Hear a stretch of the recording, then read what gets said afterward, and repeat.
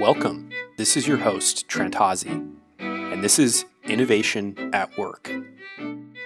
Bailey, thank you so much for joining us today. We're excited to have you on board. And first, I figured maybe we just have you introduce yourself, tell us a little bit about yourself and maybe your career for the past few years. Yeah, thanks so much for having me, Trent. My name's Bailey, and I'm originally from California. Went to school with Trent, and my career, I started out bopping around doing tons of stuff in San Francisco and eventually ended up at Instagram, and I was an early employee at Instagram on the community team there, which in the beginning meant doing anything and everything, and towards the end kind of became a little bit of brand marketing, I'd say. If you could give it a parallel to something that already existed in the world or at Facebook. And then I decided after being at Instagram for a few years that I wanted to go have an adventure. So I traveled for a year, came back and moved to New York. And in New York, I freelanced for a couple different companies, including IDEO and StoryCorps and This American Life. And now I'm back in California working for a new media startup called Pop-Up Magazine. It's a magazine performed live. You guys should all check it out. It's a really, really fun format to go have a nice evening of storytelling. And then they also have a physical magazine called the California Sunday Magazine. So kind of a little bit in between storytelling and technology now. Yeah, it seems like that's kind of the common theme throughout your career is storytelling, using media to really portray something, which is awesome. So, I'm super interested in your time at Instagram. Tell me, how big was the team when you joined? It's so funny because I think we were always very, very small, but people had this reticence to do the numbering of the employees. At Instagram, it just felt like a little bit too self-conscious or self-aware or something. But I think that I was the 8th employee to sit down in the office, to come and have a desk. So we were tiny. And for I think people in the Bay Area know that Instagram was always small, but they were 4 people for about a solid, I think, year and a half, during which they had insane growth. So, it was a really tiny company just for a huge part of its existence. And the time that I came in was really the first big wave of hiring, and pretty soon after, within a month or two, Facebook acquired us. So we were a tiny team for quite a while. That's cool. Did you have a direct report, or were you kind of the entire community team? So my boss, it was pretty flat when I came in. It seemed like a lot of individual contributors, but the first hire at Instagram outside of the founders is a guy named Josh, who was the community team. So he did it before they hired another engineer, which is something that's pretty rare in the Valley, I think, in most tech companies. So Josh was really sort of the visionary around what community was for Instagram and was definitely the leader of our team. And I just think he's a super smart guy and had really good intuitive ideas about how to just connect to and relate with the people that were using Instagram. And so he was the person that I worked closely with. But we were a team of 4 on the community team when we were just 8 people. And so I think that's something that not that many people know about Instagram, was that we put a lot of resources towards everything to do with how we communicated and supported our community in comparison to, I think, a lot of other products out there, especially ones that grow so quickly.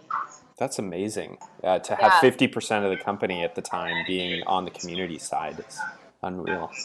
Yeah, it is really crazy. And we were doing, I think community is something that is a little bit vague in terms of how people, some people might see it as just responding to tweets or being in forums and making sure people aren't, behaving in certain ways. I suppose it depends on the company. It's so different. But for us, it was a really holistic approach to community, and that anytime, for the most part, you heard from our company or we were listening, it was our community team doing that. So that means everything from writing for the blog or hosting events, and then all the way down to writing policies for what you could and couldn't post on the site and doing any kind of customer support. We did everything, and it was a really amazing thing, I think, even though it was difficult, like it was a lot of work, because we knew every side of our product, and we knew exactly how the most frustrated people spoke about Instagram and what made them upset, and we also knew what the most passionate Instagram users loved about Instagram, and we used all of that, like brought it back to the product team. But we also used it to inform later on our brand voice when we were speaking to tens of millions of people about Instagram. We had this really strong foundation of listening to people and understanding every kind of user and what the product meant to them. That's so cool. Wow. Well, I have tons of questions for you now, but the first one might be a little difficult, but how do you think about the projects that you accomplished while you were there? Is there one that maybe sticks out to you as maybe the most impactful thing you did while you were on the team? Yeah. I feel like I had a couple of things that I did that were ongoing that in terms of impact, I feel like, I ran the suggested users list, which was hand curated. Like at the time when we started doing that, like if you looked at the suggested user list for something like Twitter, it was Lady Gaga or Justin Bieber, and ours was, an amazing hedgehog account from Japan, or, one of my favorite users of all time is an American kid who's teaching English in Pyongyang directly to North Korean students. And when I think that I feel the most emotionally connected to that project personally, just because it was person to person, like I was forming these connections to everyone that I would put on those lists and seeing their lives and then sharing them out with the world. And I developed a lot of personal relationships with those people just through emailing. So I think that for me really sticks out. But maybe one that would be most interesting to talk about, though, is just like some of the product launches that we did. They were a little bit more focused, but launching Android for Instagram was a huge deal for us, and one of probably the bigger product launches that's ever happened, because we were on iOS for so long only, and we had 1 million people download the Android app in one day, I think. Actually, I don't know if that's public information, so we might have to edit that part out. But we had just tons, it was a huge product launch, and video for Instagram was another really, really huge product launch. And it might be interesting to talk about one of those that's kind of has more specific and tangible details if you want to. Yeah, all of these sound tremendously impactful, but maybe let's start with the suggested users, because like you said, that had a really human element and really probably transformed the user experience because it puts them in context the second they log into the app for the first time. Exactly. Yeah, and I might be able to talk a little bit about how even launching Android, for example, we were 4 people sitting in Menlo Park. We were all like about the same age, and our lives looked like very much like American San Francisco lives. And we realized when we were launching, this app that was going to be an Android app, there were countries that were, I think it might be somewhere up in it's definitely majority Android, but I think it might potentially be up in the 90th percentile in terms of what device people are using. They're overwhelmingly Android. And there's different countries around the world, they're all trending that direction, but we knew that if you were a Korean user and you decided you wanted to download Instagram and you all of a sudden got greeted by, either an American celebrity or some guy taking photos in San Francisco, that would be really confusing for you. Like, there wouldn't be that much value that person is offering to your experience. And we always saw the suggested user list as a way these people were showing other people what Instagram was, how to use it, and what made it special. And if that fell flat on you and you didn't have any interesting content, we might lose a lot of people. And so I spent one of my first jobs at Instagram was just finding people in all of these different countries who are using Instagram on Apple, on iOS, who we could put on the suggested user list so that when someone that looked like them or spoke their language downloaded the app, they would have meaningful content. That's amazing. Did everyone on the team kind of agree on the approach that you were taking with suggested users, or how did the plan kind of evolve? Because I'm sure, with a small team that was really invested in this product, people had different opinions. How did that planning process work? Yeah. So, early on, I think that it wasn't super well thought out necessarily. Like, that we didn't have it, not it wasn't well thought out, but we didn't have sort of like a list of things that we were looking for with a suggested user. And I think that makes sense. When you launch something, you need to have intent, but you're not going to know exactly what the thing is until you create it and put it out into the world, what kind of behaviors people are going to have that are featured on suggested users, and what we're really looking for. So, I mean, from the beginning, we really, like I said, it was built into right when you sign up for Instagram, you get hit with the suggested user list. And so we knew that was what the product experience people were going to have was, and we wanted it to be something that new users who downloaded Instagram would want. So how do see how people are using the app well, see how people that are fluid with it are using it. But as time passed, we just started seeing, okay, like, what are some behaviors that we're seeing that maybe aren't that awesome, and what are some behaviors that we're seeing that we think are great and we want to see more of on Instagram. And to give you some concrete examples, one thing we always looked for, we wanted Instagram to be a positive community. It was from the beginning, but when you think about something like YouTube in comparison to Instagram, I think traditionally YouTube used to be a pretty intense place to be.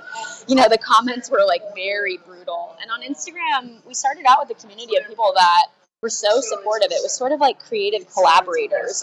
You would post a photo and someone else might give you feedback or an opinion about something, and we wanted to see with our suggested users that they responded to comments, that they kept that sort of commitment to seeing the other people that they were interacting with online as real human beings, instead of sort of the darkness of the internet. So one thing we would look for is just do you respond to comments? The other thing we would look for was, are you sharing mobile photos? Because that's what Instagram really at its core was. It was about you going out into the world, experience something, and you happen to have your phone on you, and you want to capture that moment and send it to other people who aren't there with you. And it wasn't really, the sense of Flickr, a repository for a ton of images that you took on your SLR or DSLR. And so we would try to make sure that people were taking photos with their mobile phones. And then on the flip side, further along, we started seeing people post a lot of brand content, for example. Once you get some traction or you have a following, brands come because they want exposure to that following.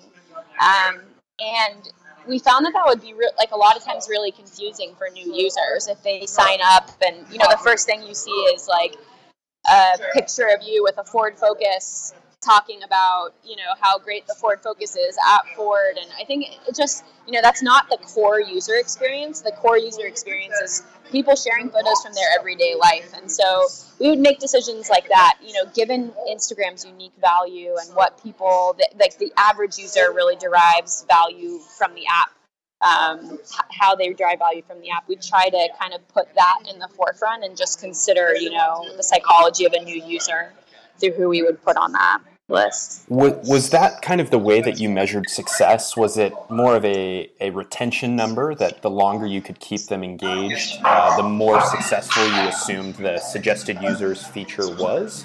Or did you have other metrics that were kind of hints of how successful you were with this initiative? Yeah, I think first off, we were so tiny that we had so little metrics. I think very few people know how little. I mean, we knew just very, very little about our users, and knew very little about content engagement. We were really just trying to keep the site up and then trying to build new products that we knew people really wanted, like Android, for example. So we didn't have too much tangible data behavioral feedback. But the way that we saw the list was, we really wanted to kind of direct as much as possible meaningful and relevant engagement to these people that were doing awesome things. And I don't know if we did an awesome job at that as we got bigger, because I think that a lot of people's following numbers would really bloat, and then they kind of lost the sense sometimes of who their following was. But the main thing we wanted to do was just like help give new users content that was inspiring, help them think about photos they might take, and spoke to them at a level that made it relevant. So as much as possible, like I think the way that we would kind of measure success was like, are we finding like people following these people and engaging with these people, and vice versa? Like, is this something that's actually like content that's bringing value and feels like human to the people that have decided to follow it? That makes total sense. The thing that I keep coming back to is that much of our audience is going to be operating in a larger team. And so when they hear about how nimble you are, they might be envious of kind of this small group that can take risks. But what that also makes me realize is that sometimes a large corporation does have, an advantage in their number of resources and personnel. How did you guys end up prioritizing? So in this case, you have limited resources, but you can take risks. Yeah. How did you think about which projects to actually take on? Yeah, it's actually, I have to say, I think that is one of the biggest things that made Instagram successful. And having gone to other organizations doing freelance work and just having more work experience now, I realize how rare it is to have leadership that.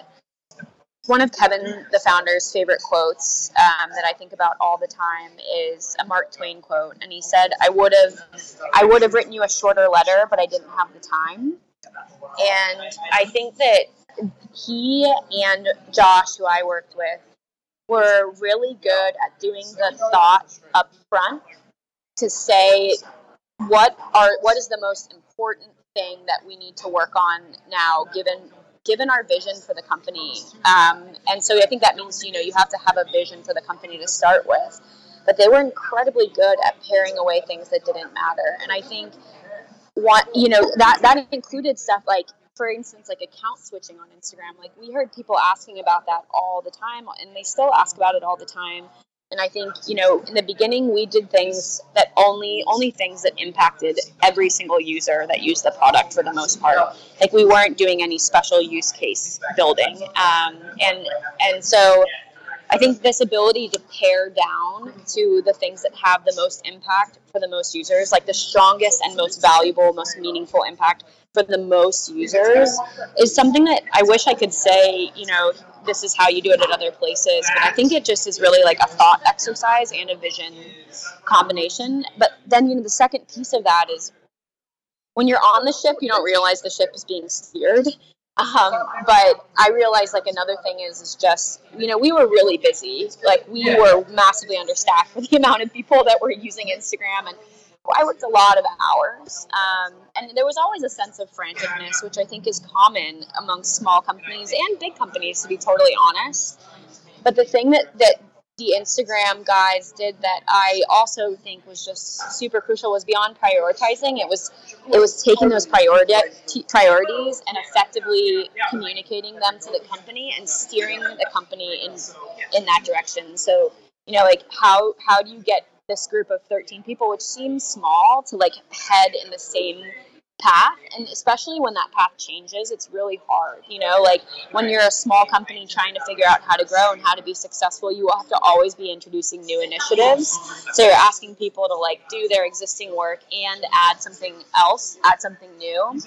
And from a leadership perspective, just like there was a lot of clarity around what my priorities were, like what the most impactful projects were that I could do, that I was excited about, and how, like, I had a lot of help too of like eliminating the stuff that I wasn't excited about, that wasn't impactful. Like, my managers made a point of clearing that stuff away or quickly outsourcing it, if that makes sense. So I'm not sure that I gave too many specifics, but I think just that combination of spending time to think really thoroughly upfront about what your vision is for where the company is going to go in the next 3 to 6 months, and then having moments, whether it's one-on-one between a manager and someone working for them, or team moments where you hit people with that message to make sure folks know what the priority is. Like that can't really be understated. I think it can't be underdone really at a small company. Yeah, I think that's amazing advice, and maybe for my edification and for the audience as well, what was kind of the time cycle on setting those priorities? Was it that 3 to 6 month window, like you're saying, or were you guys, putting your heads together and making that vision a bit more concrete, or revising the vision on a more frequent basis?